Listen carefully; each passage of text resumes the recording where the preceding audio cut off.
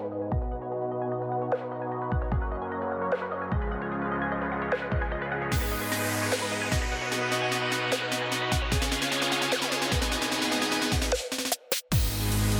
everyone. My name is Matt Dixon, and you are listening to the Graphics Profiles, the official podcast of Graphics Pro Magazine, a monthly publication that covers every aspect of the graphics industry. My guest today is Todd Gilens.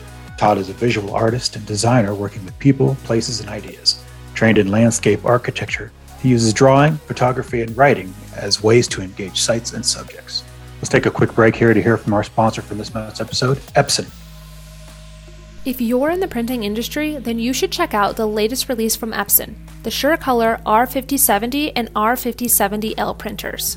This is an all-new line of 64-inch roll-to-roll signage printers with the unique ability of printing with resin ink. Using resin ink holds many advantages, such as diverse media compatibility, quick dry for immediate lamination, and water-based inks with Green Guard Gold certification. The R series of printers were intentionally built and designed to help businesses realize customer loyalty and continuous, fast, efficient, and accurate printing across all jobs. Check out this innovative Epson line of signage printers at www.epson.com/resin.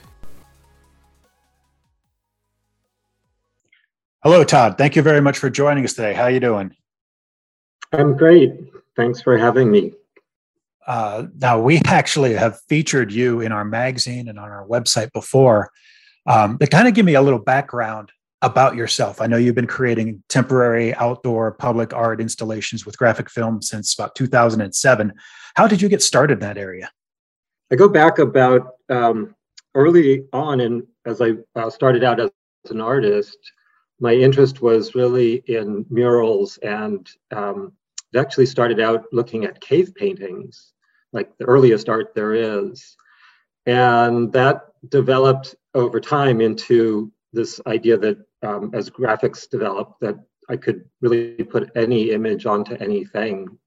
And so the first large-scale graphics project that I did was 2007 in Stockholm, and it had kind of a long gestation in terms of, like, I'd seen environmental graphics before and I wanted to use them, but just didn't have the right situation. And so that was a commission that came up, and I was like, I think this is going to be the time to get this going. For those who may not have seen our work covering your Lake Tahoe project, could you walk us through that, give everybody an idea of what that was like? Yeah, the project was a request from the National Forest Foundation to make an artwork that would communicate ideas about forest resilience and ecological change to as broad a public as possible in the Lake Tahoe area. And so there was a year of COVID delays, but it was about a 4-year project, and the first year was research. I just really, it was a very open commission, and I wasn't sure what I would be doing. And so I was really gathering information through interviews and site visits and just spending time. It was a terrible thing to have to do, spending time around Lake Tahoe. And out of that developed some ideas, which I then sort of vetted through the collaborators I was working with at the National Forest Foundation project that was up there. And the idea kind of tended toward floor graphics. And so I made some tests actually up at Lake Tahoe. That's kind of one of the things that I found in my work, is that if there isn't already a conduit established for an idea, for a project or an application, that people are very nervous. Is this going to work or not? And how will the material respond? Is it going to make a mess of surfaces? So it has been really helpful to have the industry precedents that I can bring into the conversations with clients. But it also always comes down to their surface, and if it's their park or whatever that might be, their building. So tests are very important as well. And I was able to get some sample material and try a bunch of things. And so that was an important step in convincing the partners that the idea was viable. So it took a while to develop the idea, then presented the idea and went through a process of making sure it would work.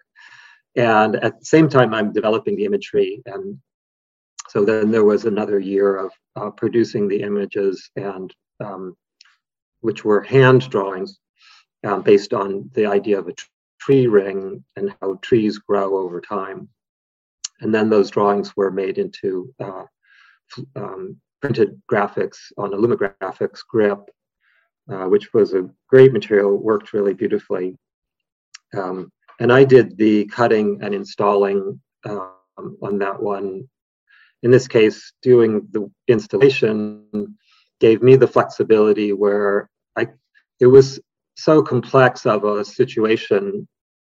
An outdoor asphalt area about a quarter-mile long that runs through a forest adjacent to a Forest Service visitor center. So I couldn't really plan in advance where every graphic would go in a sort of confident way. I just really needed to work in the space and make decisions as I went. And so having that capacity to do the installation myself with an assistant was, I think, crucial to the work really coming out nicely. Now, when you say floor graphics, I think it's important that I point out. You mentioned asphalt. This is rough ground that you were installing graphic vinyl on, which was not easy at all. What did you kind of learn about installing this film onto a rough surface that people are going to be walking on and is going to be subject to Mother Nature every day? The main thing, as everyone says, is to have a clean surface, first of all. And then the other thing was that this particular material was especially elastic, and I was able to press it into the unevenness of the surfaces. And yeah, this was it wasn't crumbling asphalt, but it was aged. It gets they get freezing temperatures. It's under snow all winter, so it wasn't a smooth surface by any means. But the material worked really beautifully, and once it was installed, it was really hard to tell where the asphalt ended and the graphic began. It just looked like you couldn't quite tell how it was part of the asphalt. It really just seemed to melt into it.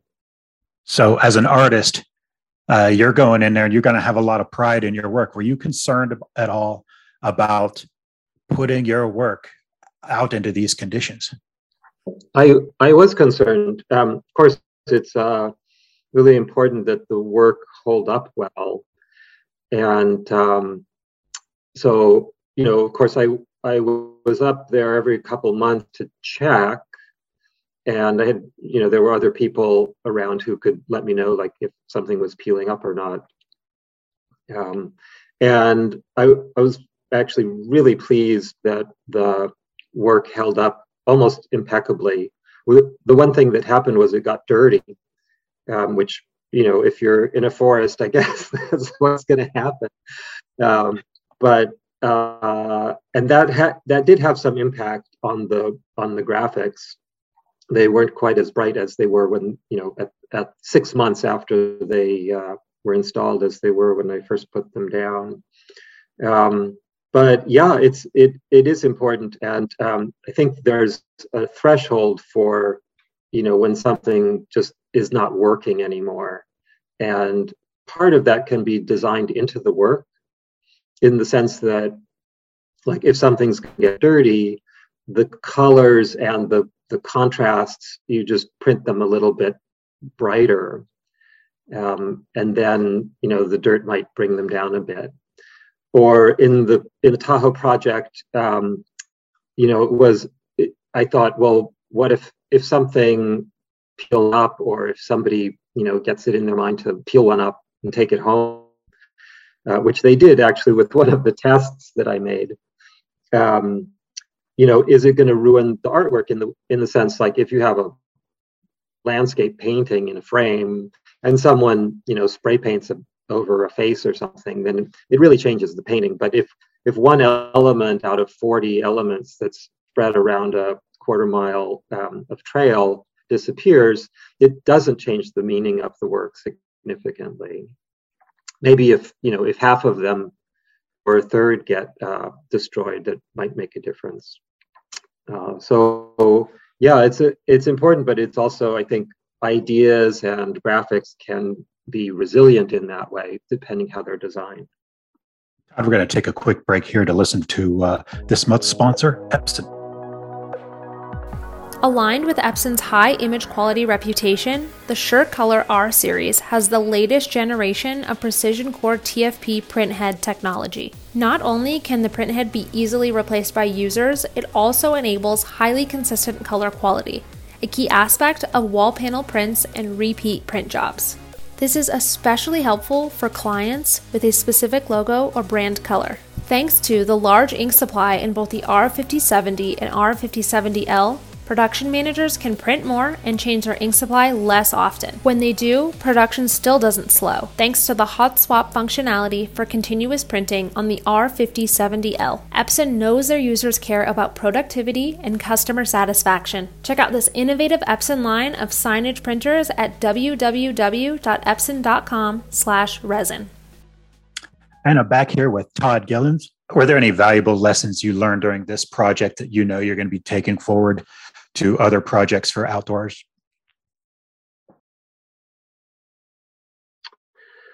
Yeah, I think the main things that I'm learning in my work all have to do with working with people. And this was a project where I was working with different groups of people, the core team at the Lake Tahoe Basin, that was responding to my ideas. Like, they had hired me to do a communications project for them. And, working with them, bringing them along with the intent of the work and how I imagined it, and being clear in my communications with them so that they were on board with each step of the process.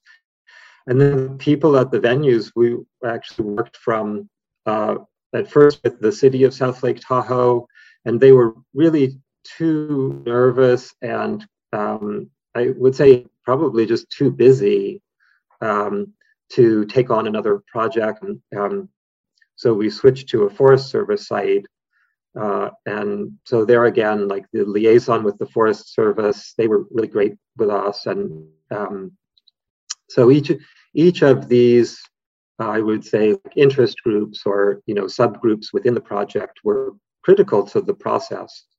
And I think that's probably the most important thing, is the people side.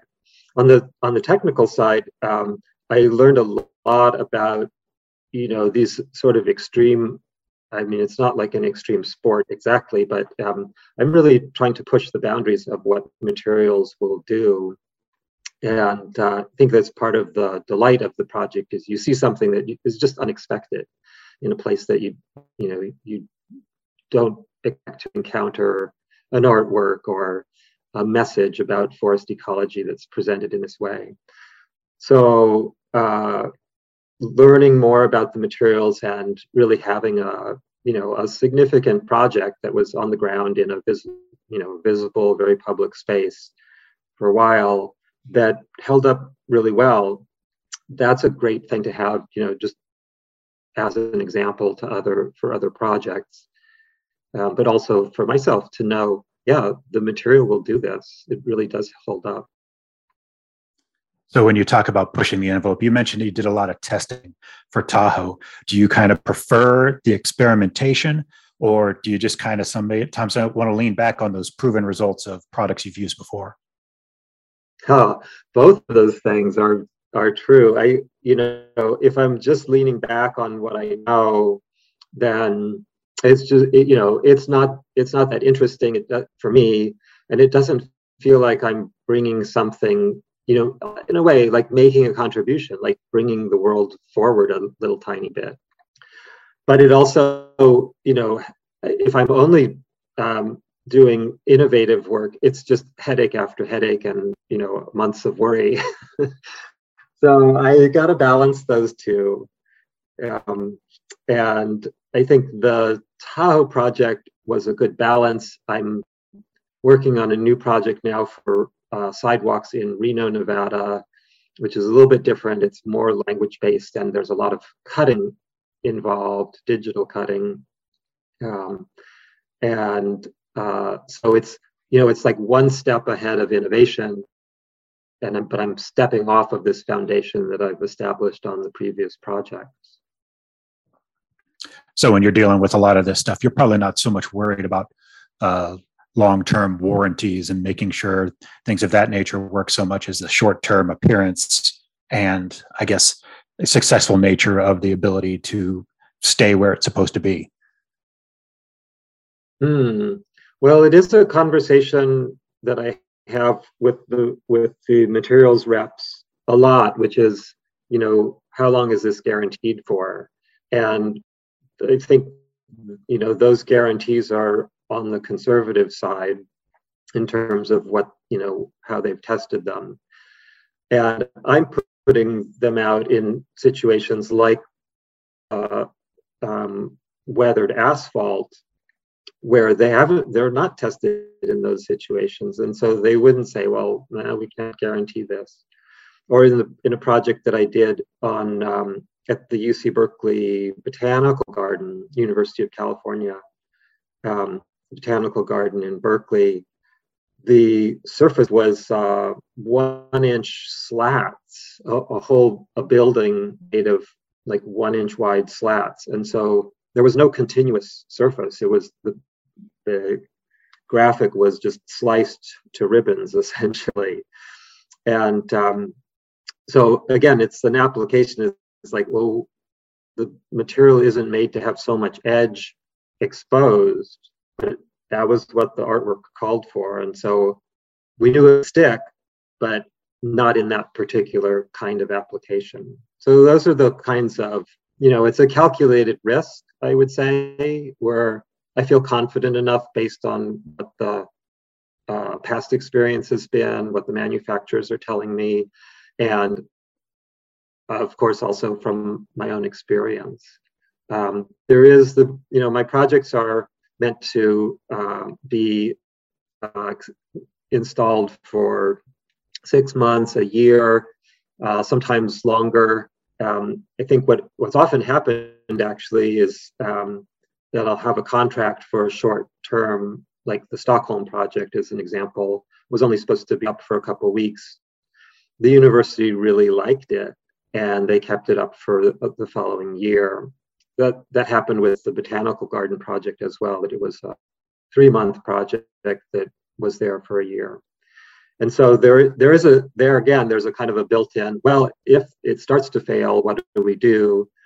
And it just means the projects come down a little bit early. Do you kind of build in an expectation now that it will be up longer than it's supposed to be? I think I have that expectation, or maybe I have that wish. I mean, of course, I want people to like the work and say, can we keep this? Which is certainly what happened at Lake Tahoe. I was taking it up and people were saying, why? People were walking by, oh, I love this piece, which is great to hear. But again, it brings in that question of when things start to fail, at what point do you have to throw in the towel and say, okay, it just doesn't look good anymore.